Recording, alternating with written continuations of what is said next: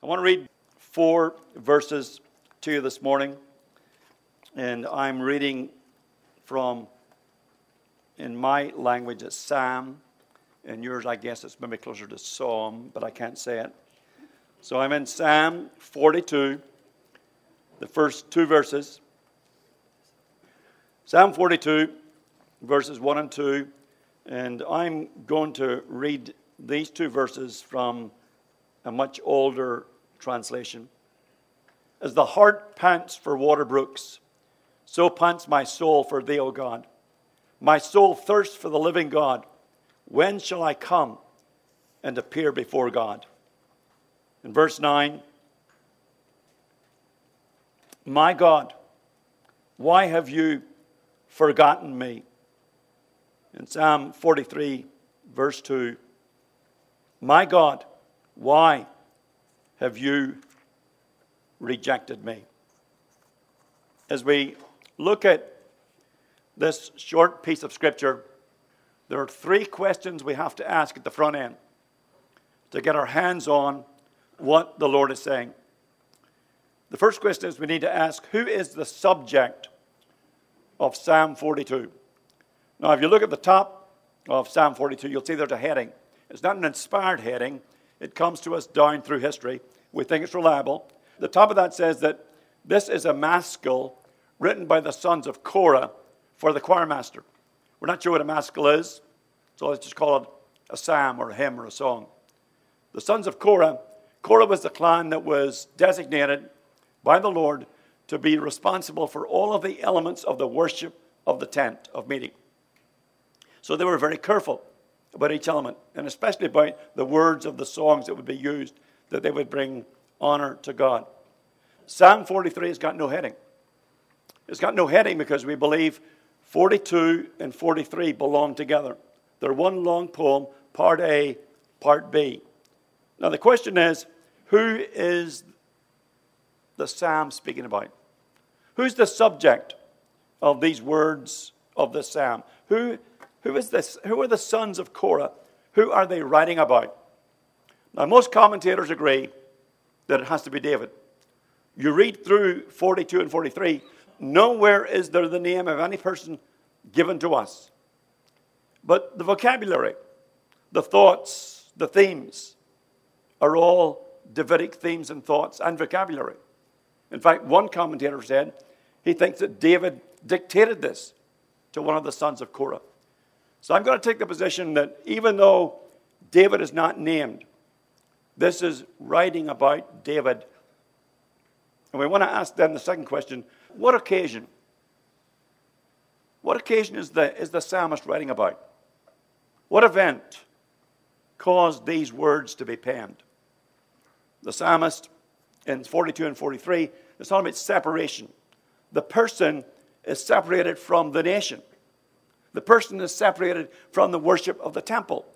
The person is even separated from the person and the friendship of Elohim, of God himself.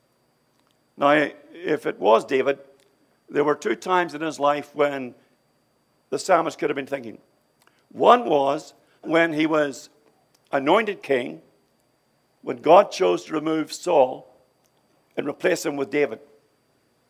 Saul discovered that, and then David became the focus of Saul's anger and jealousy and bitterness, and he attempted frequently to kill David. And so David had to run and hide. He had to remove himself from public worship. He had to remove himself from the friendship of his family. And with a band of supporters, try to escape the attacks of Saul. So it could have been that. But I think it was his exile in the northern wilderness. David had committed sin. God said, I just can't have that. I can't have a sinful man leading my people. And so the kingdom will be taken away from you by one of your own heirs who will also take your wives. And so David had to escape and flee again He crossed the Kidron Brook and went into the wilderness, and he hid. Absalom, his son, gathered a new army, new priests, and then he took after his father to attempt to kill him. Now, I believe that that's what the psalmist is referring to because of its proximity to Psalm 51. 51 was written in that wilderness. 51 was David's confession of his sin. So I think this is talking about that exile. No, let's ask the third question. Who is David? Who is David? The anonymity of these two psalms, to me, is very beautiful and very powerful. See, David was the Mashach, Hebrew word. Let me anglicize it. David was the Messiah. The Lord sent Samuel, the great prophet, to the family of Jesse, and he said, I'm going to appoint a new king after my own heart. And so Jesse brought his sons one by one. The Lord kept saying, he looks handsome, looks tall, just like those Alabama players last night. Sorry, LSU. But he's not the one. Is there not one more? Well, there's the youngest one. Let's bring him. The Lord said, Samuel, take the horn and pour the anointing oil and proclaim he is Mashach, the new Messiah. So the king was meant to be the Messiah. The king was meant to be the great king, the great leader, the great warrior, the great conqueror. He was meant to lead his people from victory unto victory, defeat the nations, bring them into subjection to the kingdom of God. But then Isaiah says, no, there's more than one way to see this Messiah. Because one day he will come. And he will come to rescue. He will come to deliver. He will come like the new Moses to bring a new exodus. But he will not do it by the sword of steel, but by the sword of the Spirit. It says he comes, and when he comes, he will be anointed, not with oil. The symbol is done. He will not be anointed with oil. No, no. He will be anointed with the Holy Spirit.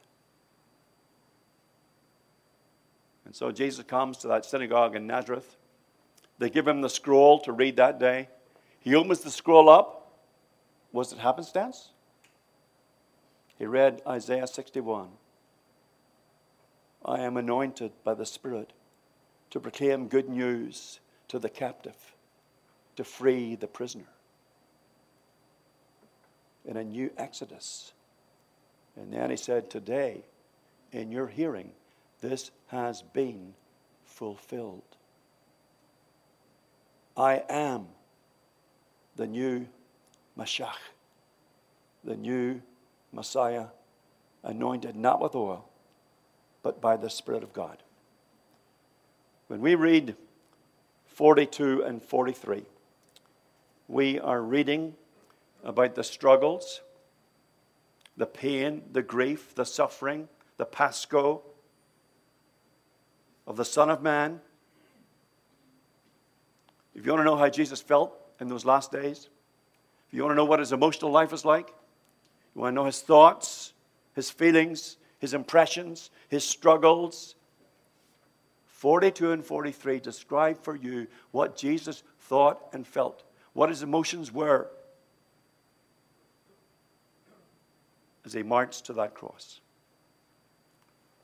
So today I've got two simple points for you. I'll have to spell them because in my Celtic you'll get confused. Two very simple points. Nail, that's not N-E-I-L, that's N-A-I-L. Nail and kneel. No, don't get confused. K-N-E-E-L. Nail and kneel. I see the back row just became awake on that one. So let's look at the nail. As the hart pants for water brooks. Now, hart is the medieval English word for the male deer, the buck. Hind, H-Y-N-D, is the medieval English word for the female deer, the doe.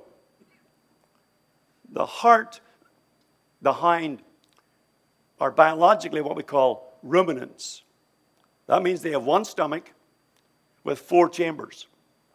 And as the hart eats, the food goes into the first chamber, digestion begins. Into the second chamber, digestion continues. And then the hart regurgitates, and the food comes back into the first. Then back to the second, to the third, and to the fourth. Now, this hart in 42 pants for water brooks. What has happened? Why is the hart panting for water brooks? You see, this hart has wandered from the herd. This hart has gone off on new paths and new discoveries and new ways, looking for new food sources, thinking he can do it, he can find it, and so he deserts the known source of his life. And as he wanders, chamber 1 becomes empty. Chamber 2 becomes empty. Chamber 3 becomes empty. Chamber 4 becomes empty. And begins to love on whatever's left in his body. And as he pants for water brooks, it's because he realizes he is dehydrated. He is on death's door. Now, the writer says, as the hart pants for water brooks, so does my soul pant for God. Now, in English language, that's a simile. As that. As this, then that. The writer says, just as when that hart wanders and all his resources of life are gone, and he needs water desperately to survive, that's how my soul feels right now. I am that empty. I've used up all of my resources. I have wandered from the source of life. I have been defiant. I have been disobedient. I have trampled his law in the dust. I have abused my position. I've abused another woman. I've abused another man, the husband of that woman. I have chosen the way of sin. And now, in this wilderness, I have been emptied of everything that I am and everything that I have. My son even has my wives. And I am panting. In my darkness, in my loneliness, in my emptiness, I am panting. Not for material things. I am panting for the presence, the pleasure, the friendship, the grace, the mercy of the living God. Now, my friends, that's the story of mankind. That's the story of Adam in the garden who was defiant. It's the story of men and women in the days of Noah. It's the story of Moses who in his anger erupted and murdered that Egyptian and had to flee to the Northland for 40 years to be dealt with by God. It's the story of David, his adultery, his lies, his deceiving, his arranging for the murder of one of his very best, closest friends. It's the story of me. It's the story of you. Some of us just don't realize it yet. But there's more. There's more. See, there was a day when Jesus was teaching, and one of his disciples was a guy called Philip. Philip is not a Hebrew name, it's a Greek name. a Greek disciple following Jesus. And one day a group of Greeks, God-fearing Greeks, came to Philip the Greek, and they said, Philip, we would see Jesus. We want to meet Jesus. We want a one-on-one, and we want a person-to-person with Jesus because his teaching is really stirring us. Now, you should say to Neil this morning, Neil, that's great. We can see David and his suffering and his defiance and his disobedience. We can feel the heart panting. But Neil, we need to see Jesus. We need to see Jesus. Right here in Psalm 42. Can we see Jesus? The writer says, my soul thirsts for the living God. The Septuagint is the Greek translation of the Hebrew. The Septuagint takes a very straightforward word for thirst. Dipsao. One of my friends this week said, Neil, I haven't been to seminary. You don't need to be to seminary. You're smart. So Jesus is hanging on the cross. He's suffering the wrath, the judgment, the condemnation of God, the Father, because of my sins. And it's so awful, the wrath of God, that it cannot be seen by human eye. And so darkness enshrouds that whole place. And in the darkness of the Father removing his presence from the Son and letting the Son feel and experience the awful wrath on my unrighteousness. And he hangs there. And he uses up all of his physical body resources until all the chambers of his being are empty. And finally he understands, yes, Father, it is completed. The work, salvation secured. And then he cries out, it is finished. Not his life, no. My salvation, your salvation. And then before he gives up his last, John tells us he uttered these words, I thirst. I've used up all of my resources. I've used them all to take the wrath of God for sinners. I've finished the work of redemption. And now I thirst. Was it physical thirst? No. He thirsted like the writer of Psalm 42. I thirst for the living God. When the work was done, when it was all secured, then the Son cried out, I thirst, parentheses, for the presence of my Father. Now, my friends, that's the nail. That's the nail. Every blow of that hammer that drove those nails through his hands and through his ankles, every blow of that hammer were the blows of my sins and my shame and my guilt. And every darkness that enshrouded him was the darkness that I caused Jesus to suffer and to experience. Are you there? Are you there? What happens when someone realizes the nail? What happens when someone realizes that they're empty? That they have nothing that will carry them into the presence of a holy God? What happens when you've been stripped and humiliated in the Northland? Your crown is gone, your glory is gone, your wealth is gone, your power is gone, your influence gone. What happens? Then the psalmist says, you cry out when can I meet God?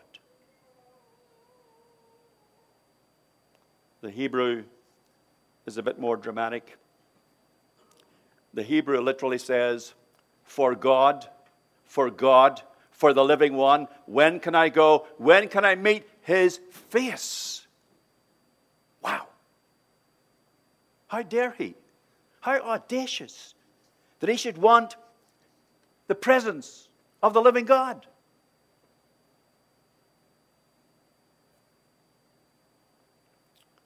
Jacob, the liar, the deceiver, the robber, he ran to the Northlands, became wealthy with wives, possessions. And one day he came to himself, he said, you know what? I need to go home. I need to go home. And so he came to the brook. And they'd already been warned, Esau is on his way. And so he sent his possessions group by group across the brook. Give each one of these to Esau. Maybe he will grant me grace. And then he sent his family, his wives and his children across the brook. And he thought, maybe Esau will be merciful. If not to me, at least to them. And then dusk descended. But in that dusk descending, so did the Lord.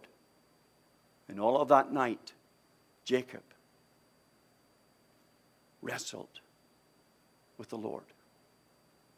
And he wrestled, and he wrestled.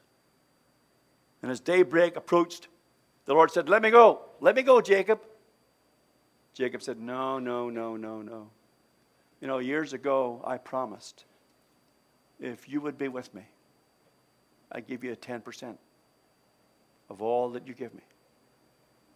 But now I realize 10% is not enough. I don't want the blessings, Lord. I want you. I want you. I want you. And I won't let go until you tell me that I have you, that you are mine and I am yours. And the Lord granted that. And when daybreak arrived and Jacob walked away, he was no longer strong. He was no longer proud. He was bent over. He walked with a limp. His spiritual change was captured by that physical change. He couldn't outrun Esau. He couldn't outrun anybody. He was a changed man physically and spiritually. Even his name was changed. No longer the thief, the stealer, the robber. No, now he is Israel, the man who wrestled with God and who persevered.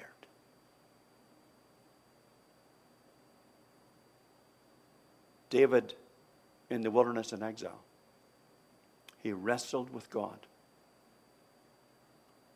He no longer wanted his possessions. He didn't want the honor, the glory.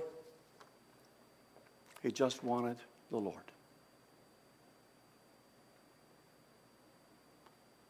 What do you do when you get there? What needs to happen when you realize you put the nail? David says, then you ask for his presence, and then you kneel. You bow the knee, and you ask him to do three things. David cries out in Psalm 51, his psalm of confession, the psalm that he wrote when he was finally humiliated and realized he was filthy rags. He cries out, said, Lord, purge me with hyssop. Purge is used frequently in the Old Testament. But if I've done my research right, this verb in this form appears in only one place, right here, Psalm 51. And it means to cause to lose something. To cause to lose something. David is saying, Lord, cause me to lose my guilt, my shame, my sin. Purge me with hyssop. Hyssop, green plant. The man has leprosy. He's been banned. He's been placed outside the community. He's lived in the wilderness, without friends, without family, unable to worship with the people of God, unable to hear the word being proclaimed, unable to hear the choir singing in a wilderness, a lonely, unclean man. And one day, somehow, miraculously, the leprosy is gone. And now he comes to the priest. And he brings 2 birds to the priest. The priest takes the first one, wrings its neck, spills its blood, dips the hyssop in the blood of the bird, and sprinkles it over the former leper. He purges him. He proclaims, "You are clean. Your sin has been caused to be removed. The bird has died in your place." And then he takes the second bird. He lifts it skyward, and he lets the bird fly free. Because the leper then realizes his leprosy is gone. His sin is gone. He is free as a bird. A new day, a new life. Now, do you think that former leper, when he was pronounced clean, free of his guilt and shame, do you think he sat there looking serious like you do? He instantly became a charismatic Presbyterian. He leapt, he cried, he praised, he yelled, he danced. He had been purged from sin and shame, from guilt and condemnation. Now he can cry out, "Lord, restore to me the joy of your salvation." Because when you've been purged, then you've been given freedom to praise him with lip and mind and heart and song. We're a little too stiff as Presbyterians. I don't know if you were singing loud enough with Phil this morning. That was great music. And finally, you must ask the Lord for one more thing. And I'm sorry, but I'm not sure that you're here. You may know that you've been purged, and you may know that you have reason to praise. But I'm not sure that you've got the third part. David says you need purpose. What is that purpose? He says, "Lord, when you purge me and cause me to praise, then I'm going to teach transgressors your ways." Transgressors, the Hebrew word means to break a treaty, to breach a relationship. Do you think David understands that? Do you think that was a happenstance choice? Or was he deliberate? His relationship with his wife, his relationship with that other woman, his relationship with his commander that he ordered to arrange the death of Uriah, his relationship with Uriah, who for so many years had protected him from every enemy. Do you think David understood breaking treaties and relationships? Well, of course he did. And now he said, "Lord, I see a new thing. I see that men and women are transgressors. That they break the law, that they trample it in the dust. It's taken me many years to really get hold of that, Lord. But now I'm going to go. And I'm going to teach transgressors your ways. And Lord, something wonderful is going to happen. Sinners are going to return to you." Now, Pastor Ryan can identify with the word that's used here for sinners, because the word that's used here is a word used in archery. And I discovered recently that Pastor Ryan was an archery champion. He led his team to the state championship, came in third. And one morning recently, I went to visit him, and he had shot a deer with his compound bow and arrow. Can you believe that? Incredible. I mean, those arrows fly across 2 football fields in less than 3 seconds. The deer had no chance. But on this day, Pastor Ryan picks up his compound bow and arrow, and he does not hit the target. He misses the target. That's what a sinner is. Sinners are those who miss the target of love for God. They miss the target of living and walking and thinking in His presence and His fellowship. But David says, you know what? I'm going to teach transgressors your ways. And when I do that to transgressors, those sinners who are missing that mark are going to realize that. And then they're going to kneel in your presence. I'm not sure that you're there. I'm not sure that you've got that purpose. I'm afraid you're a nice, comfortable, middle-class Presbyterian. And you like calmness in your life. And you don't want to speak to your neighbor. And you don't want to speak to that associate in your office. Because you haven't yet felt the depth of purging. You haven't yet felt the freedom of praising. And until you do,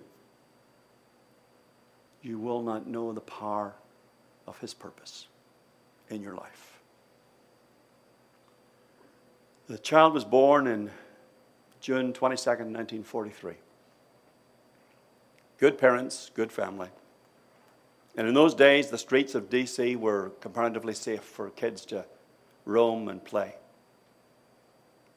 As a teenager, he will tell you that he loved sports. He grew to be 6'4", tall, strong, athletic, and handsome. He and his friends loved cars. They dated girls, they drank beer, and they went to the beach as often as they could. He was fortunate.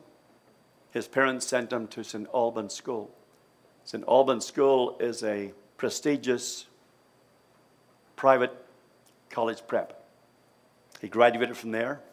He went to University of Virginia, got a degree in English, had no idea what on earth to do or what to be. And somehow one day he stumbled into a newsroom. And as he watched that action and reporters, he thought, wow, I want this excitement. And so for the next 40 years, Alexander Britton would pursue a career in news. He would be a reporter. At one point, he would become the editor of a TV show. At one point, he would have his own TV political show. Today, he's a senior political analyst for one of the large TV companies. It looks like success is written across the life of Alexander Britton. But there were 2 huge earthquakes that hit his emotional life, that shook him up. When he graduated from college, not long afterwards, he quickly fell in love. And then he quickly fell out of love. The relationship disintegrated and dissolved in divorce. He was devastated, shell-shocked to his very core.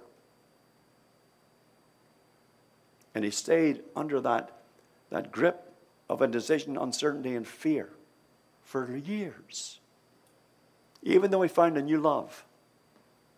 Even though he found a woman whom he loved and who loved him, a woman who gave him 3 children. It took him years before he was able to say, will you marry me? And then it seemed like ultimate peace had arrived. It seemed like he could relax and enjoy his fame and his wealth and his family. Until the phone call came. February of 1998. Brett Hume, Alexander Britton, Brett Hume is sitting in his newsroom desk. The phone rings. That phone call will forever change Brett Hume. He picked it up, and the voice on the other said, Britt, I've got bad news. Sandy, your 26-year-old son, is dead. Last night, Sandy, successful reporter, about to enter the TV world, Sandy committed suicide. Sandy was his firstborn. Sandy was named Alexander Britton Sandy Hume, his father's pride and joy. Hume was paralyzed emotionally. He said it felt like an amputation. Something in me had been amputated that will never grow back and never be there again. He said, I felt darkness descending and crowding my heart. A darkness that was so deep. All I could do was feel pain and grief. And he began to think of his childhood. He remembered the days when his parents had taken him to the Episcopal Church. And he began to wonder, is there a God? Can this God do anything for my darkness, for my pain? And he says he began to feel that one day that phone was going to ring and a voice in the other end was going to say, Britt, this is God. I'm here to explain what happened and why. Well, the phone never rang, but God did call. Britt had a friend that had been quietly witnessing to him, another news guy. He introduced him to an ex-football player who didn't play for a prestigious prep school and high school level, but he played for a famous professional football team called the University of Alabama, under Bear Bryant. And he became a minister. And Pastor Leachman was introduced to Britt. Their football backgrounds immediately meshed. Immediately he had Britt's attention, and very soon his trust. And before long, Britt had gathered together a bunch of newsmen, would you believe, for a Bible study. Then they started to meet in his home as couples every week. And they still do. Because in the midst of his pain and grief and darkness, for the first time he understood it's not religion, it's not Episcopal, it's not Presbyterian, it's not Catholic. It is the hammerhead of Britt Hume's sins that drove that nail. And yes, God is calling. And Britt, it's time to kneel. Are you there? Let's pray. Father, we glory and we praise in being saved from sin, knowing forgiveness, knowing mercy.